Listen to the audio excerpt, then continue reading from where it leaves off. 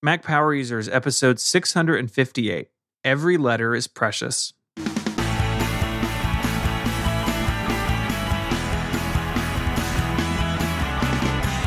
Hello and welcome back to Mac Power Users. My name is Stephen Hackett. I'm joined by my friend and yours, Mr. David Sparks.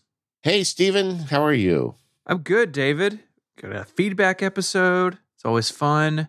And we're just in the thick of it with the St. Jude fundraising. Yeah, I mean, I know you are super busy. And you know why? I've been tracking you. Oh, yeah? So somehow you and am I on your Find Friends? Yeah, we're friends on Find My. So I just was looking the other day because Daisy's doing a lot of moving around for work, and I checking up on her. I'm like, oh, Stephen's at St. Jude again. I could see where you were at. I'm like, this guy is working really hard. And it's Apple Announcement Month. And, you're raising money to help sick kids. Wow. Good job, buddy. Good job. Yeah, let's talk about that a little bit. So September is Childhood Cancer Awareness Month. And that means all of us at Relay FM, we come together in the fight against childhood cancer. And it's pretty amazing, actually. So St. Jude is this hospital. It's in my hometown, Memphis, Tennessee, but they work with families from all over the world. Families travel here. St. Jude's treatment and research goes elsewhere in the world to be used. Cancer kills more children under the age of 14 than any other disease, which really blew my mind when I first heard it. And it's super scary, right? That's a terrifying statistic. But St. Jude creates more clinical trials for pediatric cancer than any other children's hospital. And just last year, in 2021, one of those trials was for high-risk neuroblastoma, which is the second most common solid tumor in children. And those trials reported a more than 20-point improvement in survival rates. That's amazing.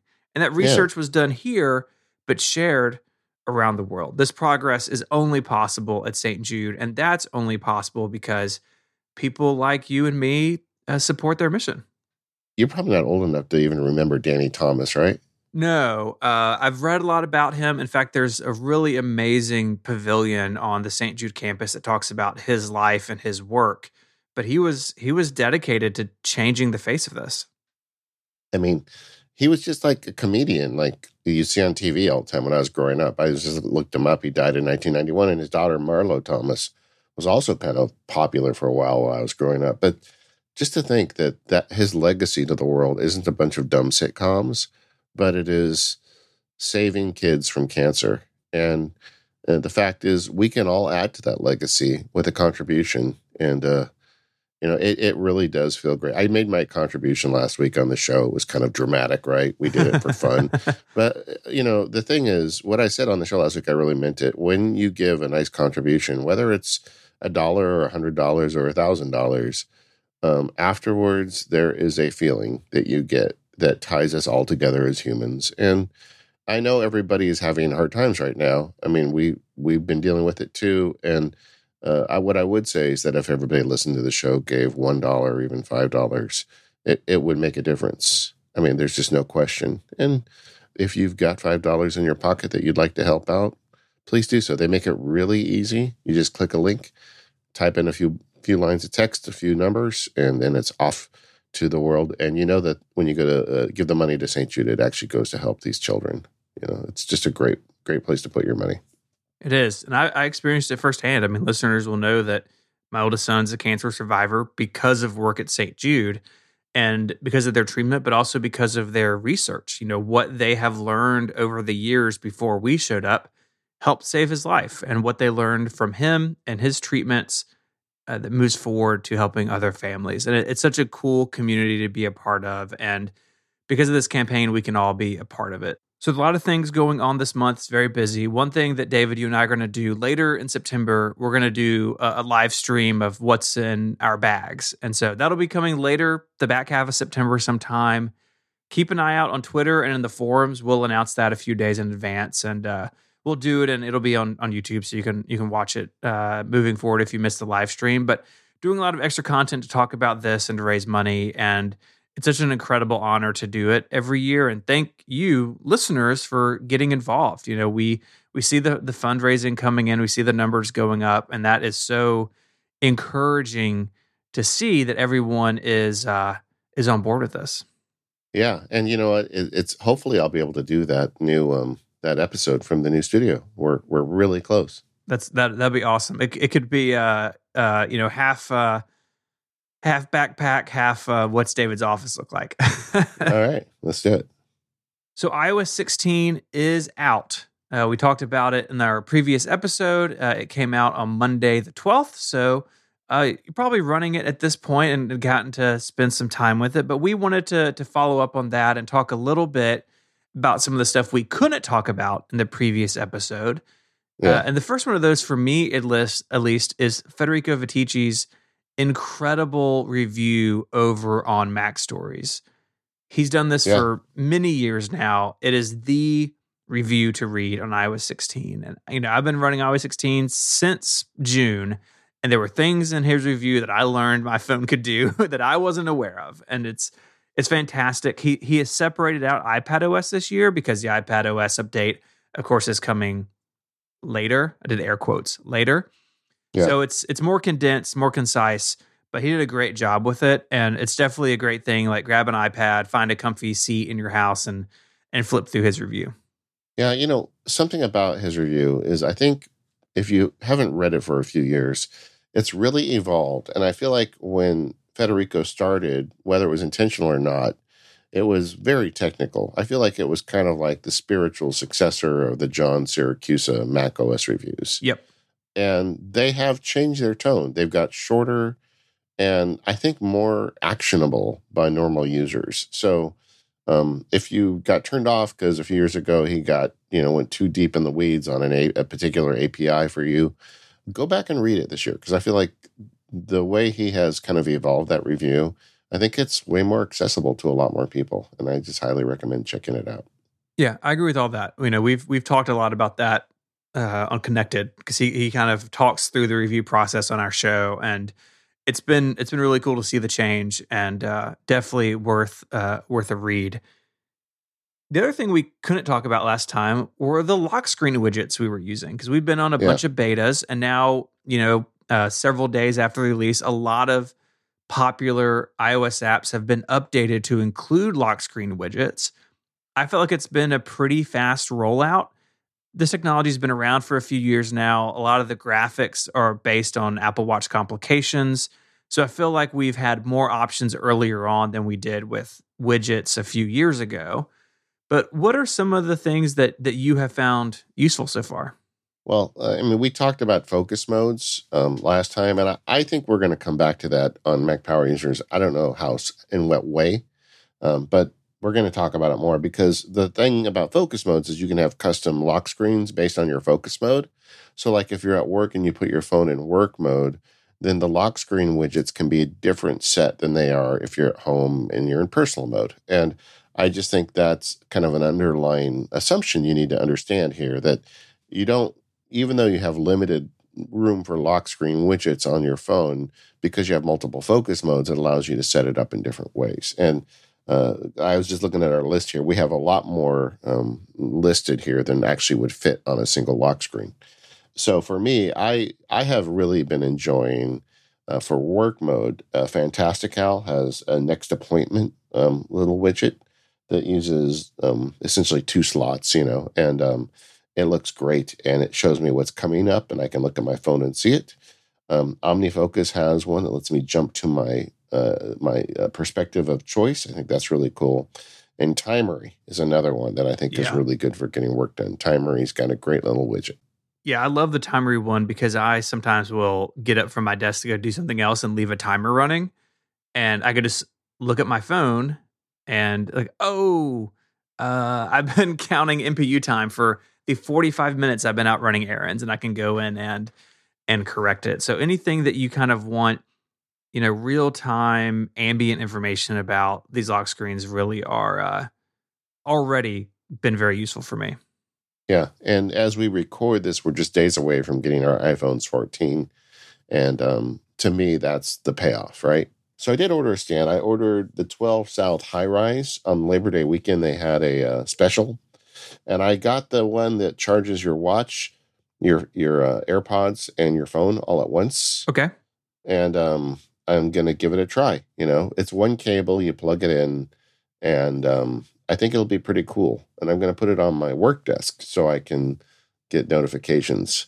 One question in my mind, which the listeners will know the answer to this when the show publishes, is what do you do at night? I mean, can you turn that off? Assuming there's a way that, like, if it knows it's night mode and you're asleep, that it's not going to show lock screen widgets and just go to sleep. But I just don't know. Nobody I've seen has published on that yet, but hopefully we'll know in a couple days. Yeah, as we record this, we're a few days out from probably when reviews will be, hitting. So yeah, I too have been rethinking my dock situation specifically at my desk. At night, it's fine if it lays flat. I'm a big fan of the Studio Neat material docks. I know I've mentioned them here before. And they, because they're super smart, have a new one out today as we record this. That do they? it's called they have an upright duo and upright trio. And so I did the duo so I can put a MagSafe puck upright and to hold the phone so I can see the screen. And then they've got a horizontal one for AirPods. And so I've got one of those on order. They don't ship for a couple of months, but I really like the aesthetic. And, Studio Neat guys are my friends. And so I'll do one of those. So if you do have a docking solution, I think especially at your desk where your phone lays horizontal, and if you're like me, my phone, when it's charging, it's basically on the other end of my desk. I don't keep it super close to the computer. But getting it upright, I think, will make these lock screen widgets even more useful kind of day to day. It's like a little version of your, iPad status board concept. Yeah. This, Studio Neat, man. I'm shaking my hand at you right now. Anyway, yeah, so that's cool. Well, we both have solutions. What are some of your favorite lock screen widgets that we haven't discussed yet?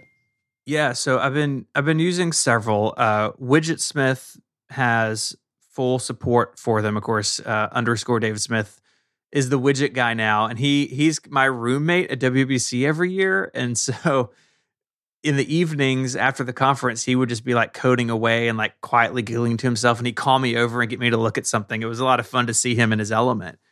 So yeah. Widgetsmith has full support for these. You can make your own. I've got a couple of those that I've played with. He lets you upload photos, even do like a little photo as a lock screen widget, which is kind of a cool effect.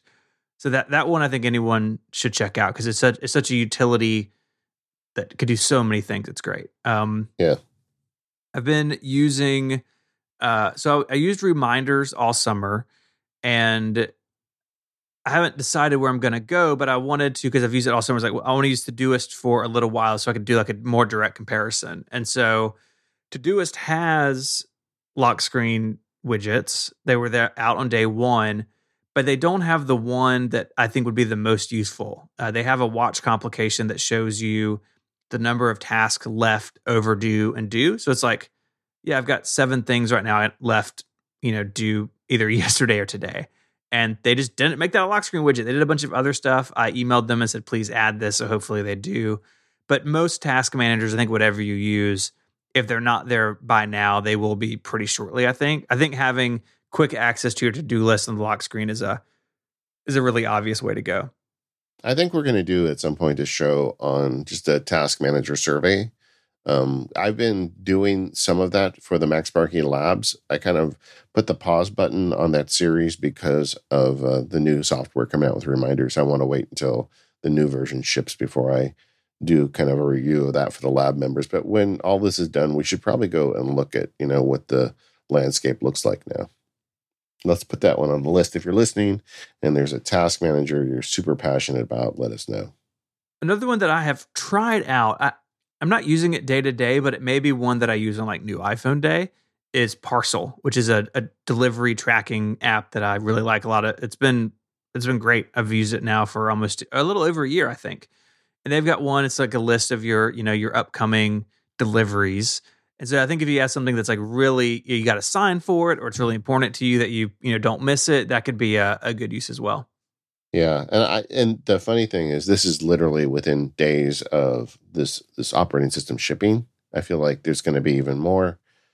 Anybody who's ever made a watch widget is probably going to have a lock screen widget, and maybe we're going to get the reverse effect where people are going to make lock screen widgets that are going to result in watch widgets. But yeah. they've tied this together so tightly that it's going to be something I think a lot of developers get on. And anything that has any kind of status board element to it, it makes so much sense. It also makes me wish that I could have like a lock screen with more than the designated number of lock screen widgets. Like, what if I said, okay, I want one lock screen that doesn't have a picture of my dog on it, but has 12 widgets. Mm-hmm. I suspect that Apple's not going to let us do that, but that would be cool. Yeah, I agree. I've kind of filled mine up, and I would like to be able to do even just another row of them.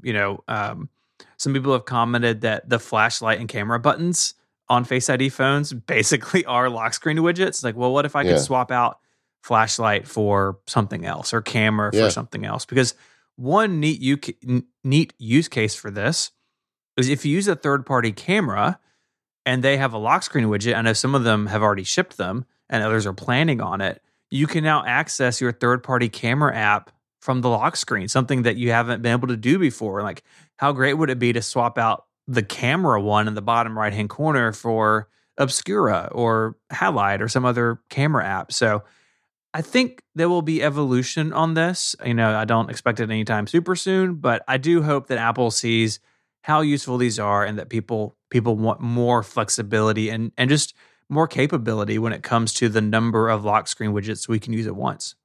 Yeah, I also think like Control Center plays into this. I mean, we've talked for years about how we would like more control over Control Center, third-party apps being able to take over for native apps.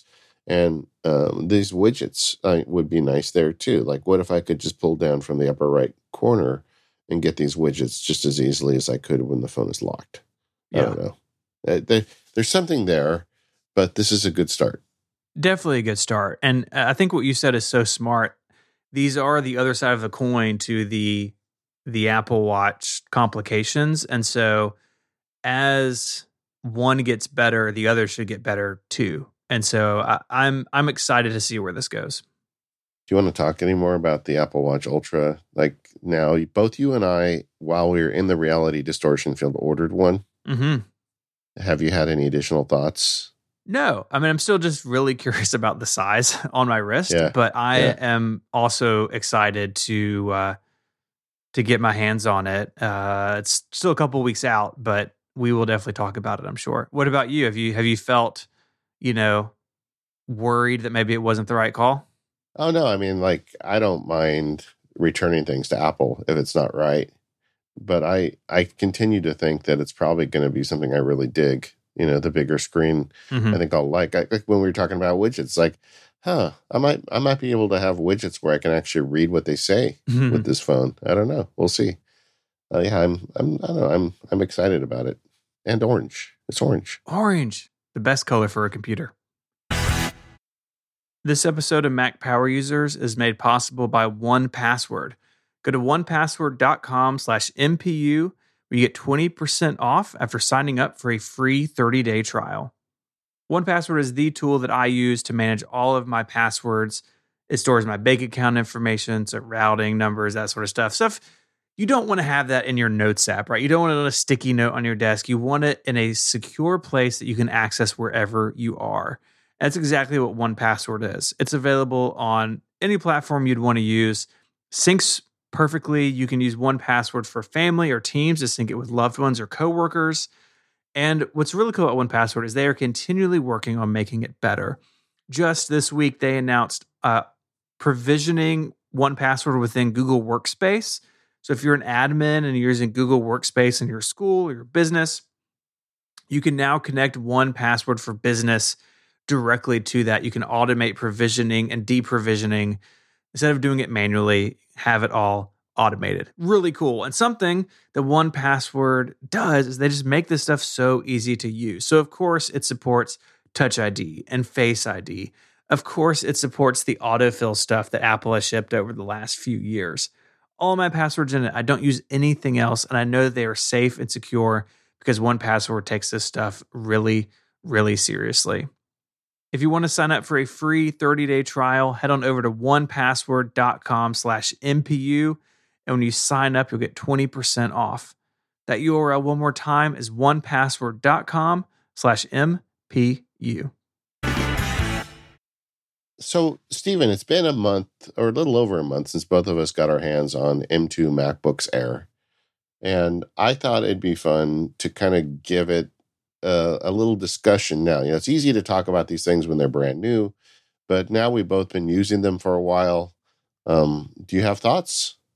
Yeah, I really, really like it. So to recap, I ordered one for my wife, but I ended up keeping it and giving her my 14-inch MacBook Pro, which she loves. Yeah. She likes the bigger screen and she likes to have the SD card slot. So it's worked out. Wait. Mm-hmm. You gave her your MacBook Pro and kept the Air? I did, and kept the Air. How did I not know this? When did you do that? A couple weeks ago. But yeah, it's a great laptop. I mean, my business partner, Mike Hurley, he's in town this week for some St. Jude stuff, and he is using a Midnight one.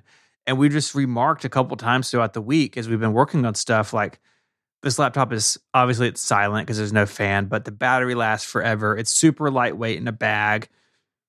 The screen's really good. I really, really like it. Yeah, me too. So I took it. We talked about it. I took it on my vacation with me for 7 days, and I was able to publish videos for the MacSparky Labs and render them in 4K on this little tiny computer. It was, of course, slower and got a little hotter, but it was able to do the job. None of them were super long videos, but I don't think this could be my only computer, because a lot of the stuff I do are much longer works, and frankly, working with more complicated video projects, it does slow down and bog down. But for everything else, it is fine, and in some ways superior. Of course, because it fits in your bag, it's so light. You can sit on the couch and put it on your lap and not worry about covering up the vents, because, it really doesn't have any. And you're not going to block any fans because there's no fans. And I don't know, I just really dig it. It is my favorite MacBook Air. Yeah, it really harkens back to the sort of original lure of the MacBook Air, that you could have something really fast that was light and long lasting. And in the pre-Retina days, that MacBook Air, once we got to like 2013, 2014, really was great. And the problem with the MacBook Air was that Apple didn't get it into the Retina world near long enough, or near fast enough, and it just fell behind. And then they revamped it, and we had the Retina Intel one. But this really harkens back to those early days. Like, this is a really kind of it's a very different computer than we've had from the Air in a long time. And I wrote about this in my review, but for a long time, the MacBook Air and the MacBook Pro were very similar, probably too similar. And now the Pro is much more capable. It's thicker, it's heavier, it has all these ports, all the power you could want. And it's let the Air kind of come in under it. It's made room for the Air again. And I like that strategy a lot. And even though the M1 Air is still for sale and you can get it for, sometimes a few $100s less, the M2 MacBook Air is really hard to argue with in terms of like the default answer. Like, yeah, if you need to spend a little bit less, the M1 Air is still fantastic. But with MagSafe and the new design and the bigger screen, the 13.6-inch screen, it's all the balances that you have to find in a product. I feel like Apple got them all right in this one. And I'm so impressed with it. I love using it. And I have not missed my 14-inch MacBook Pro yet.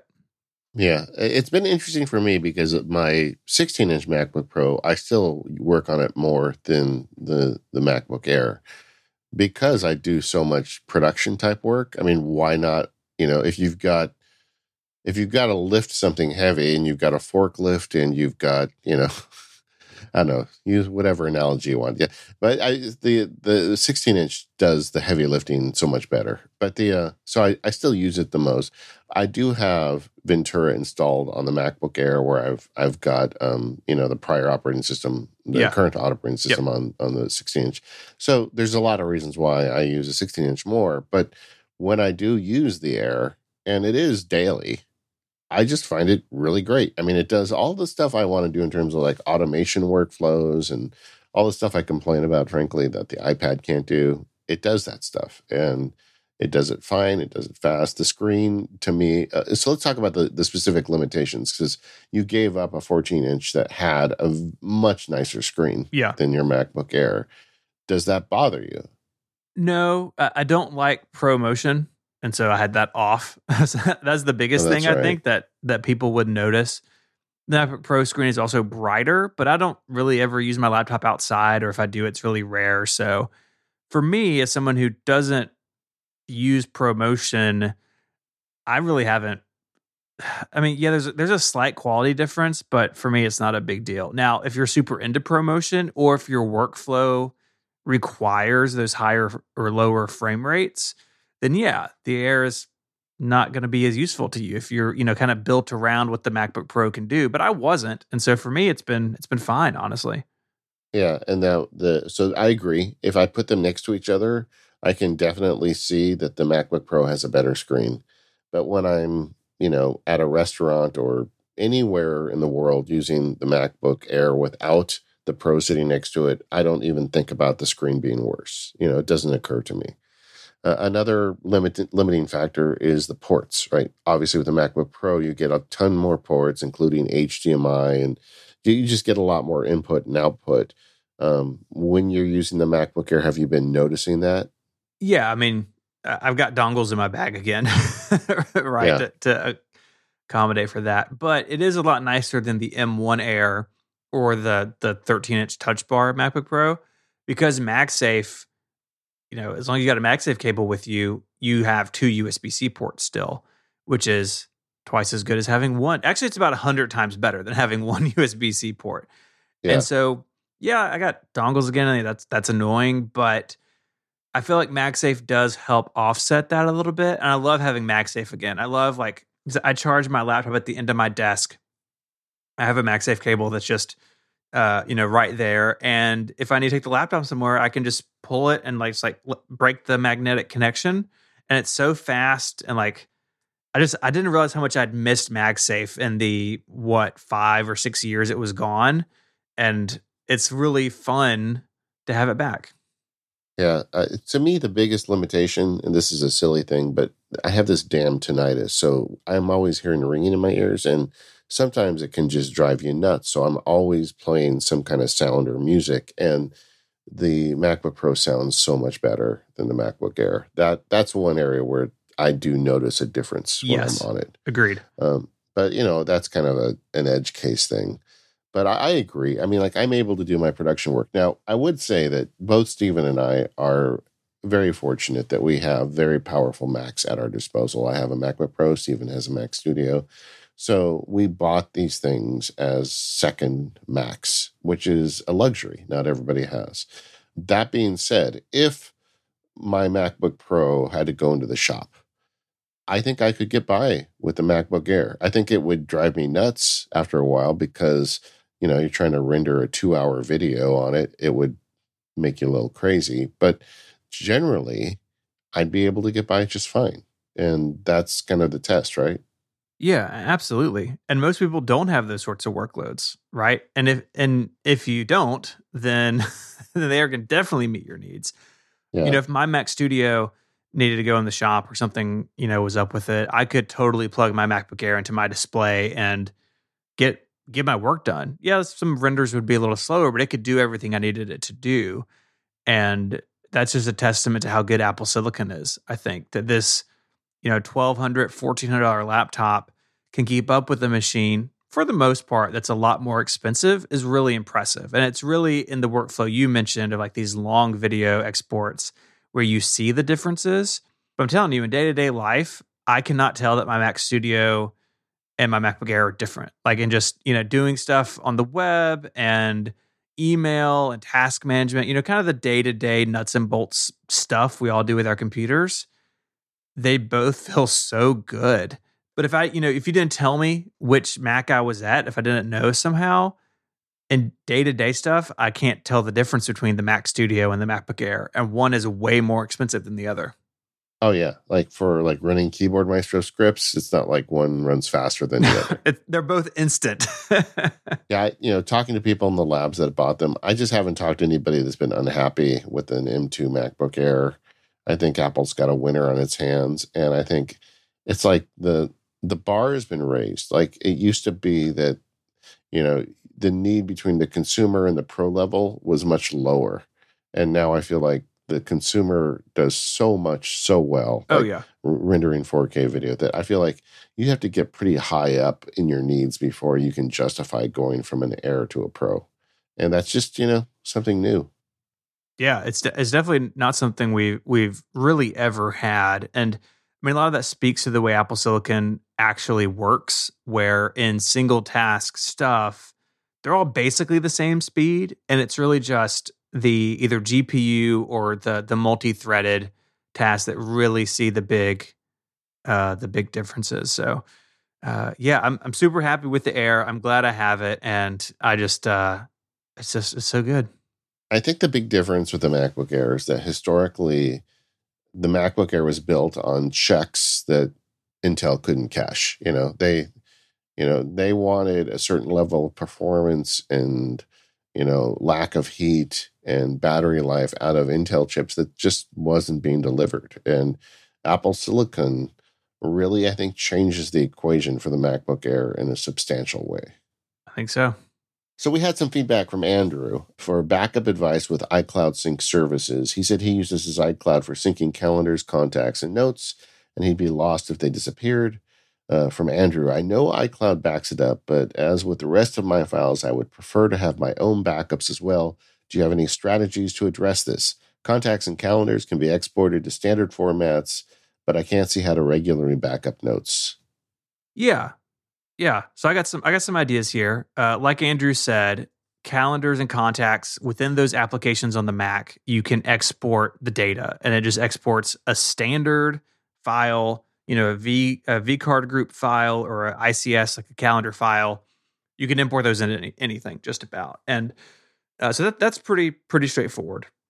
Yeah. Notes is trickier, to Andrew's point. Notes doesn't really have a sort of standard file format, right? In fact, where notes data is stored, which is in user library group containers, it's basically a database. Like you're not going to go dig in there and find a bunch of text files at the bottom of the stack like you do with something like Obsidian. So yeah, you could grab that group container, but that's not going to really do you that much good. But there are a couple of Mac apps that I have found that can export these for you. And the best one that I have found is called Exporter, and it lets you export your Apple Notes. You have some options, either HTML or Markdown. It exports your attachments and then puts reference links in your notes to point to that file. So say that you've got a note with, David's birthday and what he wants for his birthday, and then a picture of the Vesta board that he wants, right? If you export to plain text or HTML, that image isn't going to be embedded in the export, but it points to where it is on the disk. And critically, and this I think is really the reason Exporter is better than some of the others, is that the exported files keep the same folder structure you have in Notes. So if you're like me and I've got maybe a dozen or so folders within Apple Notes, when you run Exporter, it keeps that structure. So if your note was in work, there's a work folder there, and it keeps the names and everything the same. I think this is really the way to go, and you could just run it every once in a while and have a backup of your notes in a format that is much easier to contend with. You could also use it if you were moving from Apple Notes to something else that imported HTML or Markdown. You could do it this way as well. Yeah, I have a different approach for this. I mean, this is a good app. I did try. There was a previous one that just exported them as text files, Mm-hmm. and I tried it a couple of years ago, and it was crashing because I had so many notes. It just was never finishing. I'm sure it's got better since then, but I like to take a more kind of global approach to this. And in addition to running a time machine backup, I also just back up the drive, including the user data. And I've always felt like photos, contacts, stuff like this, I would just restore the data files from backup rather than try to recreate it. And I get that I can make an ICS file and do some of these things, but I feel like you're always gonna lose some metadata, especially something with notes. So run something like Carbon Copy Cloner or SuperDuper to make a backup of your drive. And I also run ChronoSync that backs up user data on a monthly basis. We just talked about backup in a recent episode, so we don't need to open that whole can of worms. But I do believe that in addition to Apple's kind of time machine incremental backup system, being able to go in and just restore a file from a disk once in a while, although I don't need it very often, I like the fact that I can do it. And also Time Machine would back it up too. I don't want to misrepresent, but I just really like kind of the old school. Here's a disk with all the ones and zeros in order. I can just move them onto my system drive and be back in business. Yeah. Yeah, you should definitely have those other things there, but you do have the opportunity to export that data manually if you want. It's just not as easy as contacts and calendars. And look, contacts and calendars, they're built on kind of industry standards, right? ICS, vCard, they're everywhere, right? You can import them into Outlook, you can import them into other Mac apps. And so when it comes to notes, it's just a little bit different because every notes app kind of wants different things, but it's not the sealed garden that it looks like at first if you are willing to mess with one of these third-party apps. And I've got the link for Exporter in the show notes. There are others. I played with a bunch of them in preparation for this, and by far, Exporter is the best one. The other thing I would argue is that I would like to see Apple do a better job with export tools in Apple Notes. I mean, they could do this. They have an importer. I mean, they make it very easy to get your Evernote stuff into Apple Notes, but if you want to go the reverse direction, there's not a lot of help. And I think that's something that, software should be judged on its ability to move data in and out. And we've been hard on Evernote for many years because of that. And we got to look at Apple Notes the same way. It's not as bad as Evernote, I don't think. Like you can, although every time I say this, I feel guilty because I haven't looked at Evernote in a year. But it's not as bad as Evernote the last time I tried it, but it could be a lot better. Agreed. Yeah, it would be great if they had those tools because people do change apps, right? And it doesn't hurt Apple to have an export tool in Notes. People aren't paying for iCloud for Apple Notes, right? Yeah. They're paying for iCloud to store their photos and their device backups. And Notes is pretty far down the decision tree for most people. So it doesn't hurt anything if Apple doesn't have everyone in the Notes garden. So I agree with you. It's a really good point. This should just be a system feature. And there's still a place in my heart for Apple Notes. There's certain, with the studio build, I've got an Apple Note where I've got links to the materials and checklists for the contractor. And I thought about trying to move some of that stuff into Craft, and I'm like, no, this works in Apple Notes. Why would I complicate it? And but there is that problem of it's it's kind of stuck in there. Right. This episode of the Mac Power Users is brought to you by Electric. Go to electric.ai/MPU and unbury yourself from IT tasks. Plus, get a free pair of Beats Solo 3 wireless headphones when you schedule a qualifying meeting. When leading your small business, it's not all glamour. In fact, sometimes it's a matter of spending hours trying to find a laptop lost in the mail for a new hire or dealing with some other technical emergency, which you're well equipped to deal with, but maybe you don't have time for. The team over at Electric knows small businesses, maybe like yours, face these challenges. That's why they've solved this problem for you by operating as your IT department. Instead of spending your time sorting through unused application licenses, setting up employee laptops, and answering never-ending IT questions from your team, you can build that empire. With Electric acting as your IT department, you can get back to what you're good at. Plus, you get a really cool IT platform to see and manage everything. Now, you're listening to the Mac Power Users. There's a good chance you can do a lot of the IT stuff that's needed, but that doesn't mean you should. You need to learn to delegate so you can focus on what's most important. That's the overall strategy of your company, or maybe choosing the right software tools and workflows. That's the stuff you should be spending your time on, not IT stuff. If you're spending your time managing IT, you're not spending your time on the big picture, and you need to go check out Electric.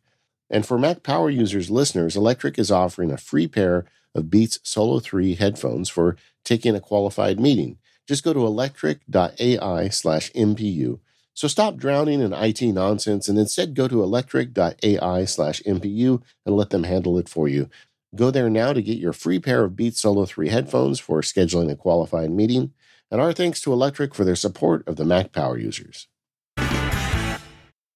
So we talked a little bit in the iOS 16 episode about the updates to dictation, but I know you had some more stuff we wanted to talk about that and kind of get an overview of, how you're using dictation today, where you use it. So give us an update. Yeah, every time dictation comes up on the show, I actually get a lot of email from people with various questions. We've done full dictation shows in Mac Power Users years ago. I don't think this really justifies a full show, but I thought we could give it a few minutes in a feedback show, and now I can point people here when they send me email. But I just kind of want to unload on the state of dictation as we are now.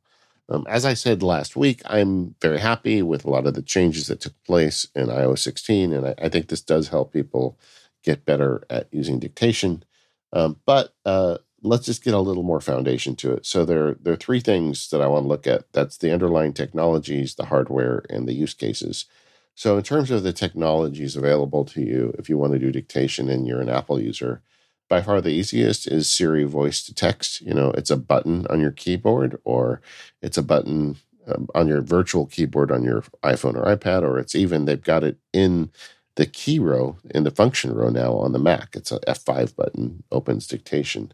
And this has been improving significantly over the years.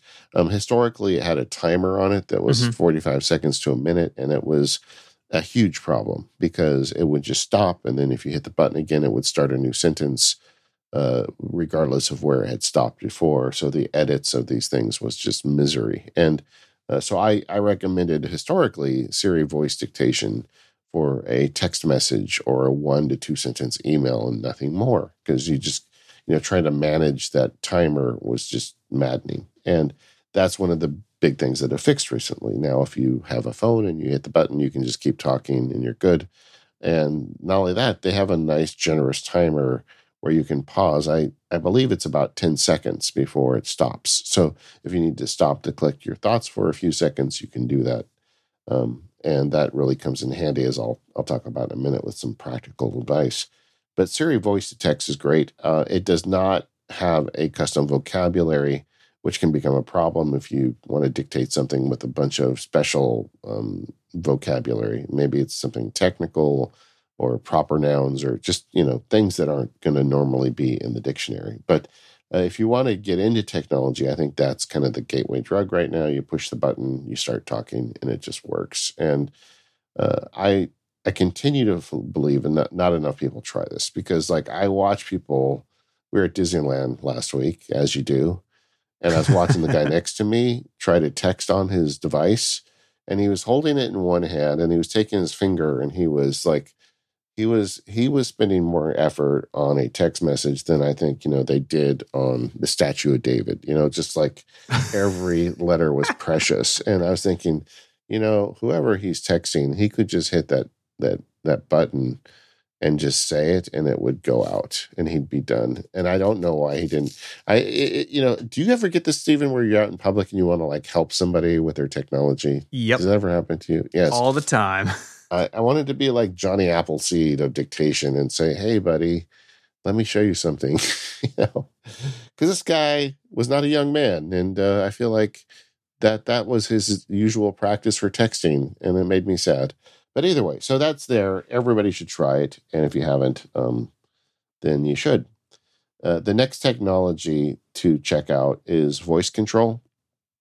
And there is an accessibility feature in the Mac OS and iOS and iPad OS now called voice control. And This is, this came out about 6 months after Dragon, who's kind of the known player here, pulled out of the Mac. And I've heard various stories from people who say they know things. And I feel like what happened was Dragon was pretty upset that Apple started hiring Dragon people.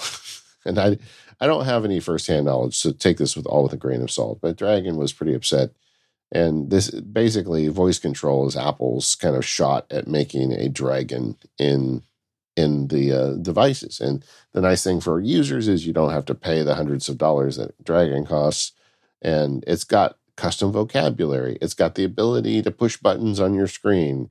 It's got the grid system that Dragon does. So, for people with accessibility issues that need help, this gives you kind of everything. The downside is I still don't think it's as good as Dragon. Just recently, I was visiting a friend who has a PC and he uses Dragon. I'm like, let me take a test drive on this. He's like, but it's not your voice file because Dragon has custom voice files. I'm like, Right. I don't care. Just let me try it, And it felt like putting on a comfortable pair of shoes. I mean, Dragon is very good. I mean, I don't know what version they're at now, but it's a big one, big number, and they've been doing it a long time. And it still is the best one. I just had a surgeon write me after we talked about this on last week's show. In fact, that's the reason this segment is here, because I felt like there's a lot of people like him out there. And he said, look, I use Dragon. Is it good enough now to replace Dragon? And I don't think voice control is. My advice to him was to just install virtual Windows install on his Mac and just continue to run Dragon, which is kind of sad. It is sad. Yeah, it's sad that they just left the market for on the Mac. Yeah, it is, because people want it. And I know Apple's getting close, but they're not close enough yet. And so for people who are like real high-end dictators, I think that might be the best solution. That being said, that is not the solution for me. I let my Dragon license lapse, and I have been getting by just fine with voice control, a combination of voice control and Siri voice to text, which I think are both way better than they used to be. And the number of errors it makes for me are limited. Now, when I was dictating complicated contracts, I think Dragon probably would have been, at that point, I may have considered doing something virtual with Dragon, but I don't have to do that anymore, thankfully. It's just, when you get into complicated text where Dragon kind of shows its strengths. But for most of us, I think Siri voice to text and voice control is probably enough. Now, the advantage of voice control is that you can, the edits are easier. There's more edit tools, but you have to learn them. And there is a custom vocabulary. So like I have Stephen Hackett in my voice control, and I have 512 pixels in there. And so like if I dictate a blog post about Stephen at 512 pixels, it just shows up right. Whereas if I do that with Siri voice to text, it probably won't show up right. And that's the big difference when you're like doing more complicated work. And there's also a whole host of different web services out there where you can upload a file and it'll transcribe, or it tries to do dictation. And all of those are okay. I think the on-device stuff is way better. And as Apple adds more artificial intelligence, muscle to the devices, it just gets better and better. I foresee a day when I can tell people you don't need Dragon anymore, but I just don't think we're at it yet. So that's the underlying technology. Any questions for me, Stephen? Yeah, you answered the big one I had. I was curious how, your usage has changed a lot from over the last little while. You've gone from full-time lawyer to part-time lawyer to no-time lawyer. Yeah. And I was curious about, how you had seen the technology versus your needs changing. But I think it's fantastic that you're able to use the built-in tools. And it sounds like, yeah, it is a bummer. And I just don't understand their decision to pull out of the Mac market. But it is great that Apple's technology has been, basically for most people, for most uses, kind of been able to fill in the gap. Yeah, I think my advice, if you're listening, is try the Siri voice to text. And if that's good enough for you, don't go any further. And if you feel like you're feeling the limits of that, then get serious about voice control and get a custom dictionary in there and learn how it really works. All of these things have a learning curve, and you need to learn how it works. But once you kind of get used to it, And if you're still hitting limits, then go to Dragon. But that is such a big leap, right? It's installing a virtual machine on your computer for one thing. And I honestly don't think there are that many people who are going to need it. Like the surgeon friend that wrote me, well, he uses a custom Dragon install that's made for doctors. And when Okay. he dictates doctor words, they show up. And voice control is not going to do that. I mean, you could try to build your own custom dictionary around it, but that is a fool's errand. I mean, you just get Dragon for that. To be honest with you, the legal stuff I did, I probably could do that with voice control too. Because, I mean, the way I practiced law, I didn't get into a lot of stuff that had very custom language. And I used some tricks, which I'm going to talk to you about in a minute. So I probably could, have got by. In fact, I did get by because I didn't have Dragon working for the last year and a half of my law practice, and it was fine. But if I really wanted to get the most out of it, I would have gone to Dragon. So then you get to the hardware question. This voice to text dictation can happen in many platforms. Like I find it really handy on the iPhone because the keyboard is small, and there is a thing as where some people type faster than other on these glass keyboards, and I am not a speed typist.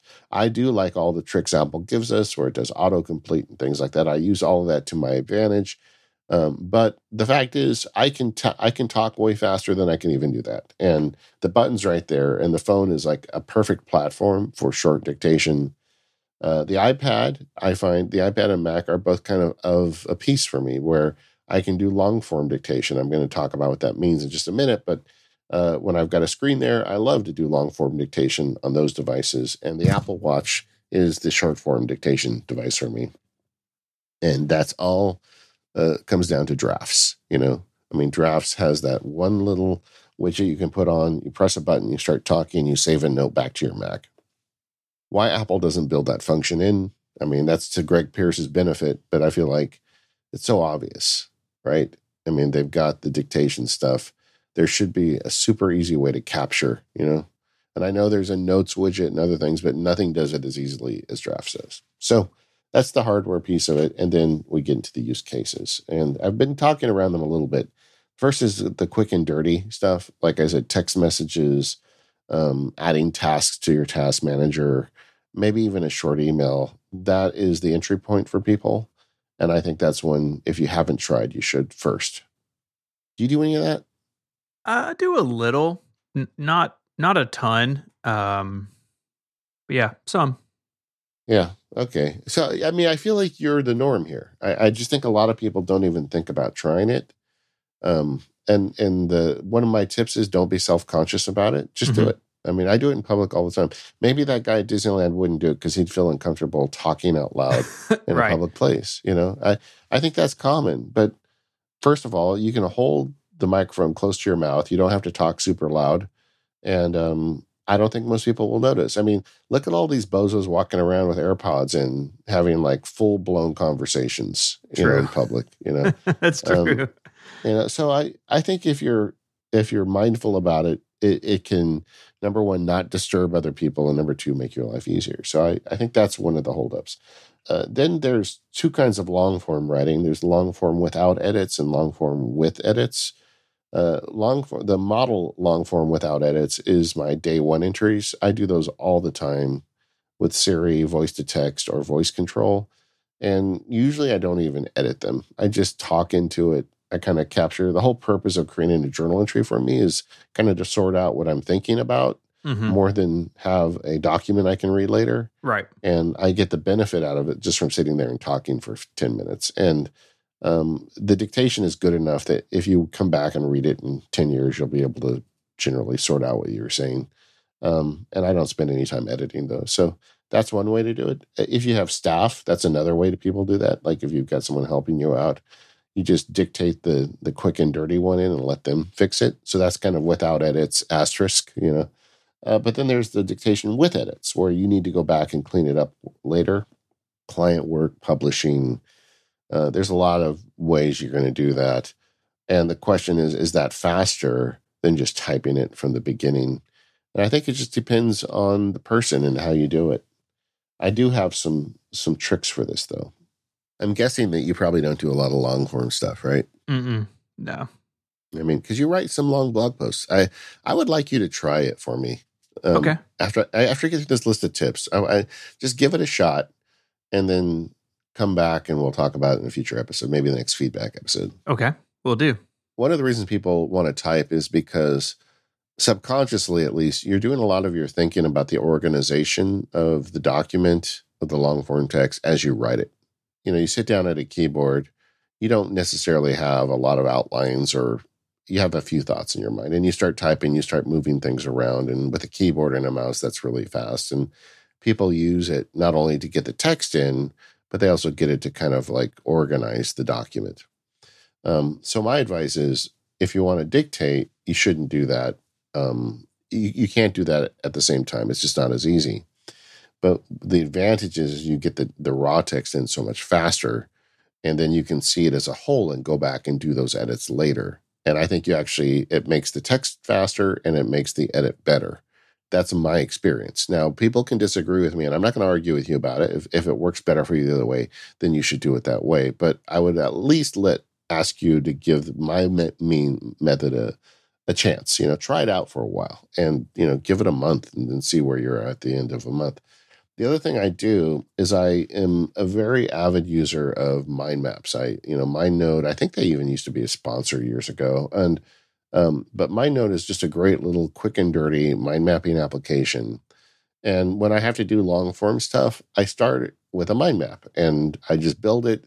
We had a show on this years ago with Katie called Cooking Ideas that I want to come back to someday. But, I just kind of let the idea percolate, and I add to the mind map over time.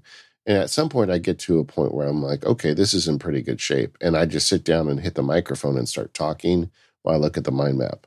This is great, like on an iPad, where you put the mind map on the left side and drafts or notes or something that'll take text on the right side and just start talking. And I find that it's very efficient and effective to get good long form text. So that's my first piece of advice, is kind of plan it out in advance. Don't try to be reorganizing it while you're talking. The next thing is, if you're going to use a system where there's not a custom vocabulary, placeholder names, I usually use animals for people, and then I can go back and change them. I'll make Steven a tiger, and then later I'll go back and search and replace tiger for Steven. I mean, come on, you are a tiger, right? Yeah, no, I like it. Yeah, I'll take it. I'm always a turtle. But that's me. But so you go back and you get some placeholder names. You can use it for any proper noun. It doesn't have to be people. You can make it a location or whatever. And the advantage of that is you don't have to think about it at the time you're dictating. Because if you're trying to say Statue of Liberty, and every time you say it, you can't help but watch the text show up to see if it got it right, and then you lose the thread. Just make up some other name for it that it's going to nail every time, and is distinct enough that you can go back and do a search and replace later, and it takes almost no time at all. I also think when you proofread this stuff, there's a lot of tricks you can use, like put the text in a format you're not used to. Lately, I've been experimenting with IA Writer, which is quite expensive for what it is, but it also is quite beautiful. And, putting the text into that context sometimes helps me find things that I was missing. Also, like I made a script for Apple when I did that feature for them, but it's very easy. You can find it online just to have it read the text back to you after you dictate it. So you just have a shortcut, just read it to you. So if you listen to it, sometimes you catch things that weren't right. I mean, the problem is when you speak the text, you know what you were saying. If the computer got any bit of it wrong, when you read it, there's a bias in your brain that's going to read it the way you said it. So it's easier to get typos that way. So all this stuff is engineered at finding ways to surface those. Have it read it back to you, read it in a different context. Right. If you have the resources of another person, having them read it for you when it's all done is really helpful. And occasionally they'll find something. But all of this to me gets back to the idea that getting the text in faster is better. And also I think it's just better. I mean, my conversational tone is better if I dictate it than if I write it. And so I see a lot of ways this works.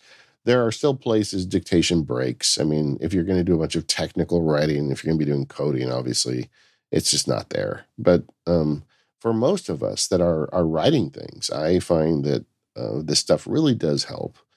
And I hope that this little segment gave you some inspiration.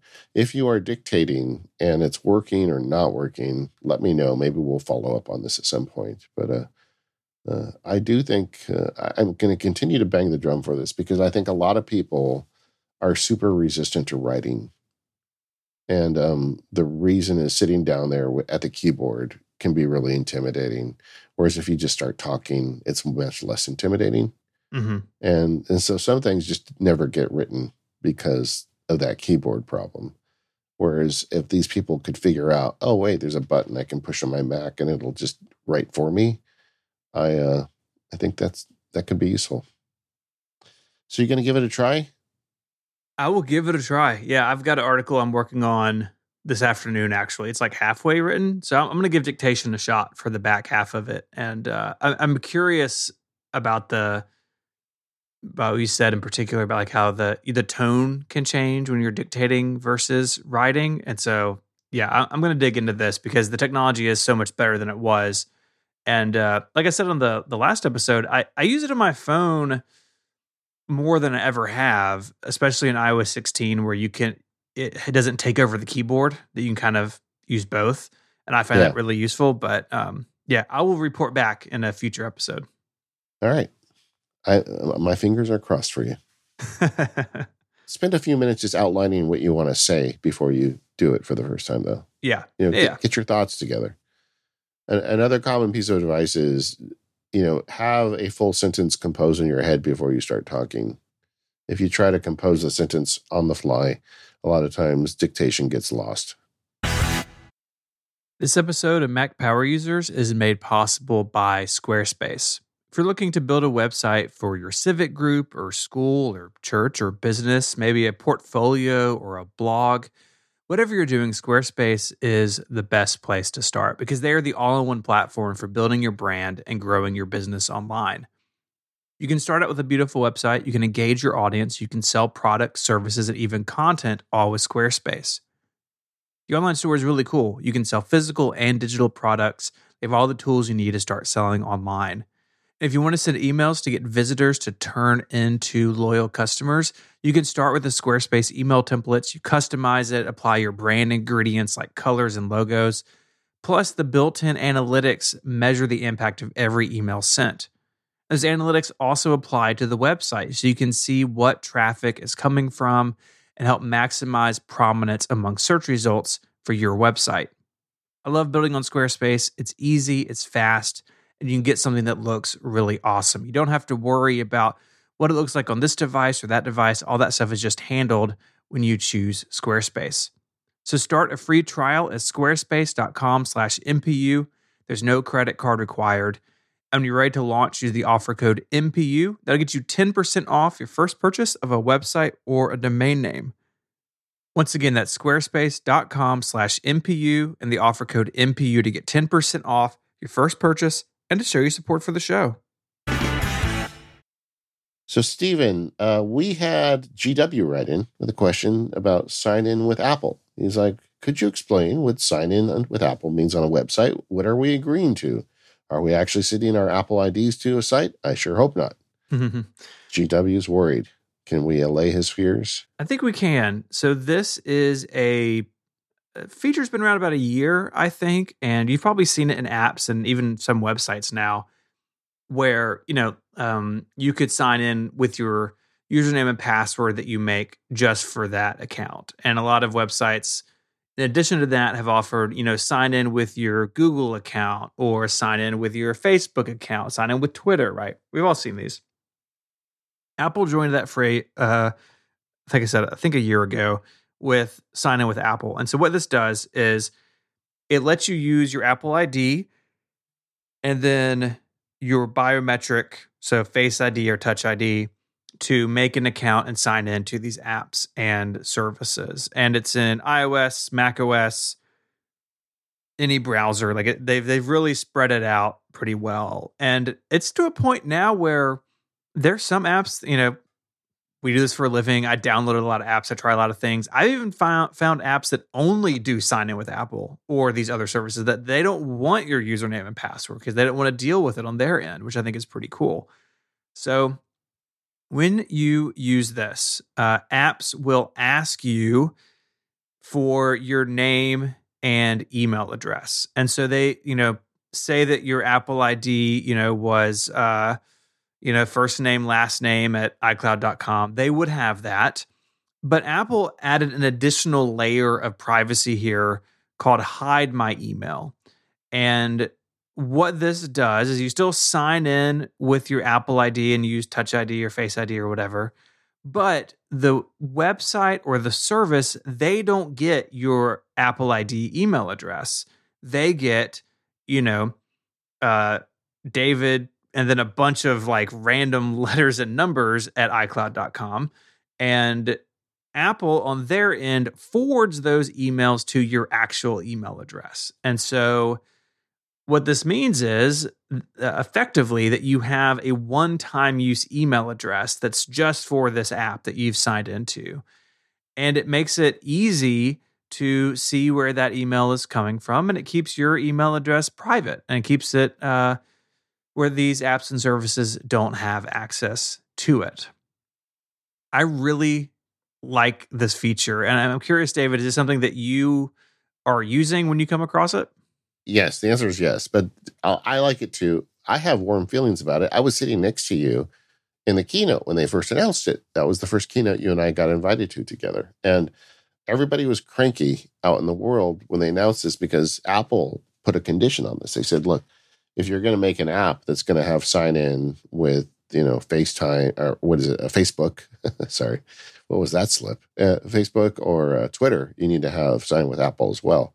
And I was always nervous about using those other services because I'm like, do I really want Facebook knowing every place that I sign up for an account with? I just felt a little weird about it. Yeah. Whereas Apple kind of brought a security focus to it, and they really kind of wrote it, in my opinion, to protect the user. So this is the only one of these that I ever use. And I particularly use it on services that I'm not sure about. Like, let me give this a try and see what I think, And it just manages it for me, makes it really simple. And I've been happy with it. I mean, I don't use it for everything. And I think I'm more conservative about trying new services now anyway. I definitely want to get a better idea about who's behind the service and how it's working before I just sign up for it, because the internet has become kind of a creepy place when people get your user data. And I totally get the idea of services trying to just use this instead of their own, because it takes money and time to set up your own backend service. And, putting on my former lawyer hat, it incurs liability. The more information you have on your users, the more, if you're hacked or if you lose that data or accidentally publish it, the more liability you have. And those laws are just getting more and more tough. Mm-hmm. So, turning it over to Apple, I think for a lot of people makes a lot of sense.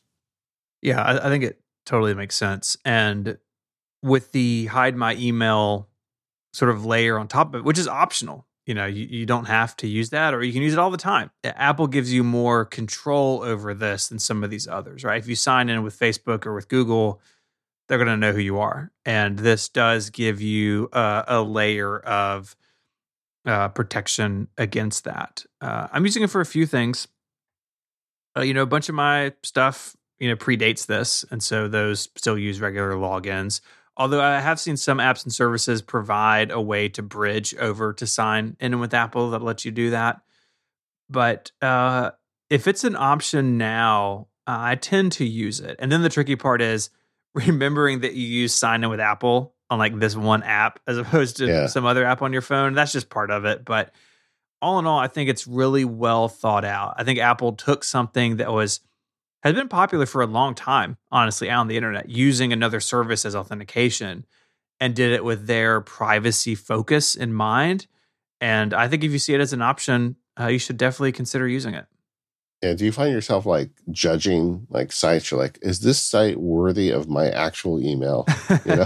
Like some of them are like run by friends. I'm like, oh, okay, I know this guy. I'll give him my email address. But some of them are not. In fact, most of them are not. But yeah, that's kind of fun. We also heard from Adam about battery management. There's the newest fruit juice update is not going to be continue to be updated. This is from Adam. Like I said, do we still need apps like this to maintain MacBook battery health, or is Apple doing enough to tune the OS battery and hardware to make it totally unnecessary? Well, I was with him until he got to the word totally, because, right? I mean, fruit juice gave us so much data on our battery, and I always really like that. And I have to admit, I was kind of sad to read that fruit juice is going away. Yeah, me too. I mean, it's been a Mac app for a long time. Yeah. It's just such a great name, too, right? Fruit juice. I mean, come on. It's a great name. And yeah, it's gone. But over the years, Apple has done more and more to manage the health of our batteries for us. They're not giving you all the detail that fruit juice could see in the past. But a couple of things I'll point out, and I have a couple of links in the show notes about this. But starting like 10 years ago, when they started sealing in batteries to the underside of MacBook Pros, people freaked out about it, but it's fine. When they started doing that, Apple also had some technology to more intelligently charge the battery. Because if you have a MacBook Pro and it's on your desk with an external display and it's plugged in 24/7 for years, in the past, distant past now, that was actually really bad for the battery because it was always getting power. It wasn't ever cycling. And Apple has slowly introduced technologies to help prevent that. One of them is they actively monitor the charge going into each battery, and they cut the power off, and the battery will cycle some even though it's plugged in all the time, which is really cool. The other thing they've done more recently is something called optimized battery charging. And this is on the phone and the watch as well, not just the Mac. But it learns your charging routine, and it will defer charging to 100% until it thinks you're going to pick up your phone for the day. And so how this plays out in real life, for me, my alarm goes off at 6 a.m., every weekday. And my phone probably till like 4:30 in the morning is probably held at 80%. And then it charges it the rest of the way, before I need it. Now, if your schedule is not conducive to that sort of thing, you can turn this feature off. But if you have a regular pattern, Apple can use that to keep your battery healthy, because batteries don't really like being charged all the way to 100% for long periods of time. And they also are designed to do this cycling where it's healthy for a battery to go through its various states of charge over a period of time. But really, the way I look at this is, Apple's doing what they're going to do, and I'm not worried about it past that. And I think there was a time in the past where things like fruit juice really made a lot of sense, or like every Wednesday, unplug your laptop and use it till the battery dies. I just don't think a lot of that is necessary anymore, unless you're on one of the extreme ends where, yeah, if you always use your phone 100 to 0% every single day, it is going to wear out a little bit faster than maybe my phone, which, very rarely goes, I feel like, below 30% or 40%. Yeah. But for the most part, I would say, don't let this keep you up at night. Don't feel like you've got to rearrange your life around your battery health. These devices are really smart about how they manage themselves. Yeah. And they give you a lot of data now that they didn't used to give you. If you go into the system preferences, man, this is really hard right now because we're in the midst of a change in that name. System settings, whatever you want to call it. Oh, yeah. Depending on when you're listening to the show, there under the battery tab, there's a lot of data there and a lot of checkboxes, and there is a battery health rating. Like I'm looking right now, my MacBook Pro, my battery health is maximum capacity is 88%. Mm-hmm. I use the heck out of this thing, and I've had it about a year now, and that doesn't surprise me. So there's a lot of data available to you built in. I think that's ultimately why fruit juice probably went away. And that optimized battery charging Stephen was talking about, there's a checkbox for it. You can turn it off if you want, but I kind of generally stick with Apple's defaults, and yeah, it is what it is. Yeah, the reality is that batteries are ultimately a part of a device that is going to wear down, right? They're like tires on your car, right? You eventually are going to need new tires on your car. And batteries are really, no matter what we do, ultimately the same way. And so we can use all of Apple's settings and we can be mindful of it. But at the end of the day, if you keep a device long enough, you will ultimately probably need a battery replacement. And Apple has worked on that end of things as well to make it much more affordable, especially on the iPhone, where if you hold on to a device that long and you really run into, okay, this isn't lasting long enough the way that it used to, you do have those opportunities to have the battery replaced. It's not as easy as in the old days where you could like flip your MacBook over and like twist a little latch, the battery come out, you just put a new one in. Like those days are gone. But Apple, I think, has done a pretty good job at its battery replacement program. So if you end up in a situation where a battery has just been worn out, it's not the end of the road for your device overall. Yeah. I mean, Apple's mindful of, trying to be conservative of an e-waste. And I think for as long as they continue to be in this generation of battery technology, they're going to have a solution. I'm still looking forward to. I feel like this is the next big jump. I don't know, maybe in 2 years or 10 years or whatever, suddenly batteries are just going to get way better. And this won't be something that people worry about anymore.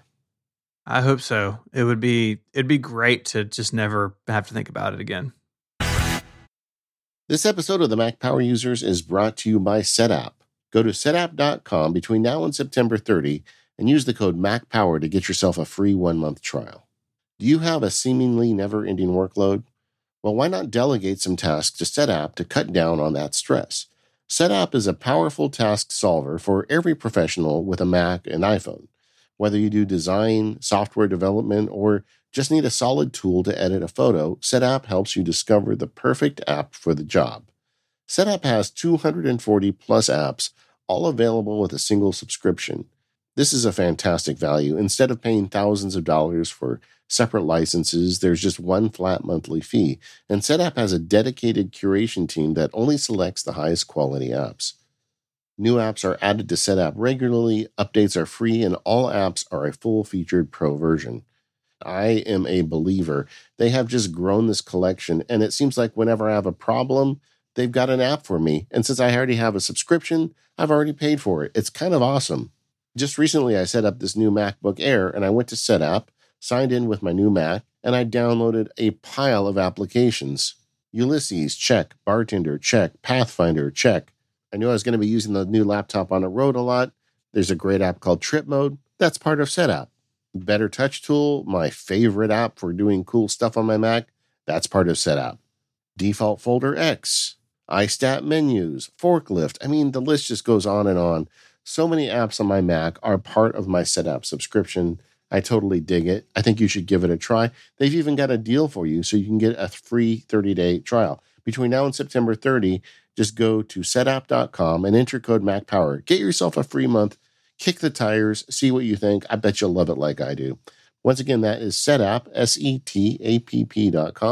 Go there, check it out. The code is all caps, MacPower, no spaces. Get yourself that free month and check it out. And our thanks to SetApp for their support of the Mac Power users and all of Relay FM. So we like to end these feedback episodes with stuff we're playing with. And obviously we have to start with, we talked about watches, but what phones did we pre-order if we did? So what about you? Got a new phone coming? I like that you said if we did. I mean, oh, I know. Come on, man. Yeah. So what'd you get? I went to the Max this year. I went to the iPhone Pro Max. Last year I had a non-Max regular phone. It was great. I didn't regret getting the smaller one, but the other day I picked up Daisy's phone to do something, and I said, man, I really like all these pixels. And it comes down to a trade-off. Do you want a bigger screen, or do you want something that's easier to manage with one hand and lighter? And for several years I had the big one, but I just thought last year for a goof I'd get the smaller one. And last year was one of the first years that the camera systems matched. So that was another reason I'd get the bigger ones, because I always want the best camera.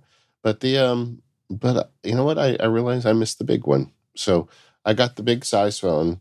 I got 512 gigabytes, which is a lot of storage, but I'm currently using over 400 on my existing one.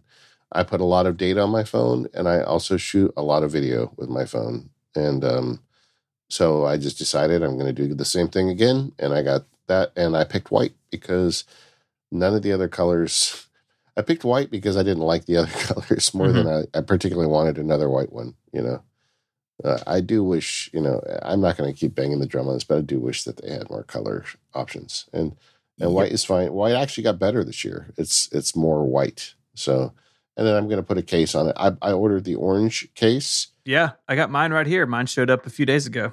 Oh, did you? Okay, did you get the leather one? Yeah, the orange leather one. Yeah. So last year, another thing that changed for me in the last year with the last generation was I got the silicone case because the leather colors, I didn't like any of them. Yeah, they were not good last year. And I've always had leather cases. I got the silicone one. It held up great. I mean, I if they had an orange silicone one, I might have got that. I don't know. But I really liked, the leather in the past, and they've got a cool orange color. So I ordered that, and I'm going to put it on my white phone, and I can't wait to get it. As we record this, we're just a few days away. And if I can get a pass into Disney, because I have to get reservations, I'll be putting up a video probably shortly after this show publishes, testing out the camera, at Disneyland as I do. So, yeah, I'm excited. Sometimes the Apple events afterwards, you start thinking, well, that really wasn't that great. But I think all the stuff with the camera system is awesome, and the whole dynamic island, which I have come around to it. I really like it now. I like the word dynamic island. Cool, So I'm looking forward to everything that's coming with this new Pro phone. So I went kind of all in. How about you? Yeah, so I did the white 512 gig, but in the standard Pro. So not the big one. I'm actually going to go to the small one. Okay, it's your turn. Yeah, it's my turn. But yeah, likewise, I'm very excited about the camera and what that thing's going to be able to do, and excited to see this new design element in the dynamic island. It is something new and fun, like we talked about last time, and just looking forward to seeing what that looks like. I think it's going to be one of those things, not unlike lock screen widgets probably, but I think it's going to take a little bit longer to see what third-party apps do with this and what's going to be possible, what works, what doesn't work. And so, in the first few days, and when this show comes out, the phones will have been out for a couple of days. It's probably going to be mostly Apple apps that work with it, and we'll just have to see how the third-party ecosystem kind of gets around it. But that'll be fun to see how that changes and evolves. And so we, same color, same size, and I think a white phone with the orange case is going to look awesome. Yeah, that's cool. Well, we're like twinsies. Yeah. I was telling a friend that I feel like the big versus the small phone, you're either optimizing for your eyeballs or your fingers. Yep. I mean, that's what it comes down to. And I did like the smaller one. It was nice in my pocket. It's all good. I didn't regret the purchase, but just using Daisy's phone the other night, I was like, oh yeah, this is home for me. I'm going to get another big phone. The other thing is, we always talk about what we're playing with. We both kind of picked the same thing. When you put this in the outline, I'm like, oh, I did this too. So Stephen and I both bought a new webcam. It's the Opal C1. Yeah. And this is a webcam that you have to get your name on a list and wait for your number to come up to order one of them. I got it. And you apparently did too. So tell me, how did you stumble into this? Because you and I hadn't talked about it. It just never came up. Yeah, when it got announced, there was coverage of it, and I just threw my email address in the list. And yeah, so I got an email probably a month ago saying, hey, if you want one, you can now get one. So I got it in black. This is a 4K webcam. It uses a sensor that's more similar to what you get in a high-end point and shoot than in a webcam. So you get a lot of control, and it looks really good. Overall, I like it. It's not worth the $300, I don't think. For me, I don't think. But that is what it is. When I got it, I tweeted about it. Some people said, oh, the autofocus is surprisingly bad. And they're not wrong about that. Now, it's something that I think can be fixed in software. But for me, it has a tendency to wander a bit. So actually, when I'm on a conference call, once the autofocus grabs it, I go to the mini bar app and I lock the focus. And so it stays, about where I'm sitting. But It's really cool, and I love the industrial design. I love all the options you get in the menu bar app. You can change the bokeh and the aperture and the focal point and all of that stuff. But it is pricey, and I think unless you really rely on your webcam for like content, not sure the $300 is the way to go. Yeah, I think we're kind of in the same space. I bought it because I'm doing so much video with the MacSparky Labs, and setting up my fancy Sony is just really difficult, and it just didn't make a lot of sense. And so this was kind of like a halfway point between them. And I had it a couple weeks when Apple announced continuity camera, Mm-hmm. and I wonder if I would have kept it. I almost sent it back because it was too hot. I mean, when you touch it, it was really hot. It gets warm after a bit. Yeah. Well, then they did a software update, and it didn't get hot anymore. It got warm. So they fixed that. Or I would have sent it back. But then now I'm thinking, well, maybe I should send it back anyway. But because continuity camera is remarkable, and we're going to talk about that whenever Apple ships Ventura. So if you're on the fence on this, unless you have a really good reason, I also would not recommend buying it. But because continuity camera is around the corner, and if you're able to just hang your iPhone on your Mac and you don't need to see your iPhone when you're on these calls, I think you're going to get a good, superior in some ways and inferior in other ways experience using that. So it's not probably not worth the money, but it is much better. It's the best webcam I've ever had, and I still use it all the time. So take it with a grain of salt. Yeah. And one thing I like about it a lot is that it is under this sort of active development, right? Like you buy like a LG webcam or a Logitech or something, it just is what it is, right? And this thing, like you said, the heat, was definitely an issue early on, and that update did help it. Hopefully they can continue to improve the autofocus and software. So this is getting development. That's just not very common in products like this. I will say though, I was just curious. It will work on Windows. They don't have software and drivers for it, so it's just a basic, good looking but basic webcam on Windows. This is really, the software's all on Mac OS, but it's pretty sweet, and I like the novelty of the idea of let's take a really good sensor and make it a webcam. Because so often they're just tiny and noisy and grainy, and this is pretty sweet. And they're adding a lot of like little nice touches. Like if you hold up the peace symbol, it goes dark. Yeah. Have you done that? Yeah, I've played with all that. Symbol. That's pretty cool. Yeah, and it ships with a lens cover, and I kind of trust the Mac software not to be creepy, but if you're worried about that, it's got a little magnetic lens cover that you can just snap on the lens, and that it's never going to be on. Yep. The design is made in a way that you can attach it to a Pro Display XDR or a thin laptop screen, and it'll work equally well. There's a lot to like about this thing. To me, the cloud is like, continuity camera is free. The camera in your phone is really great. And, do you need to spend $300 when you're going to have continuity camera very shortly? Right. Otherwise, I would probably recommend it because it is definitely the best camera I've ever used. That's not like a proper SLR camera attached to my Mac, and because it plugs into the webcam, like you can be in apps like Zoom or whatever and just have it work. Whereas when you try to use like a proper camera, there's a lot of hoops you have to jump through. Mm-hmm. I was actually thinking, since I've spent the money on this thing, I'm going to probably keep it as my primary face camera on top of my Mac.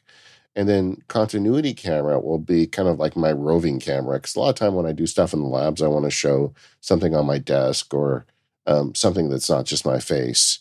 And then I could use continuity camera for that. But we'll see. There's a lot of experimentation to be done.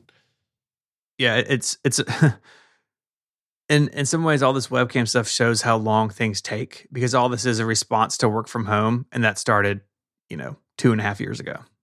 Yeah, and then I also got an email recently from a Labs member who talked about the Circle 360 camera webcam, which is another one that is new since Opal came out, and it is on a gimbal and rotates, and he loves it. It's also $300 and told me I should give that one a try, but I'm like, I've spent enough money on webcams for now.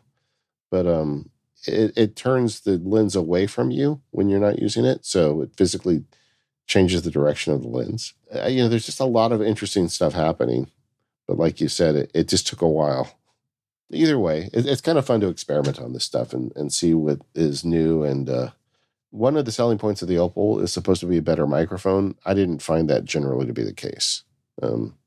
Like for dictation and things, I still prefer a proper microphone. Yeah, the microphone seems to be in line with the other the Logitech webcam I had before.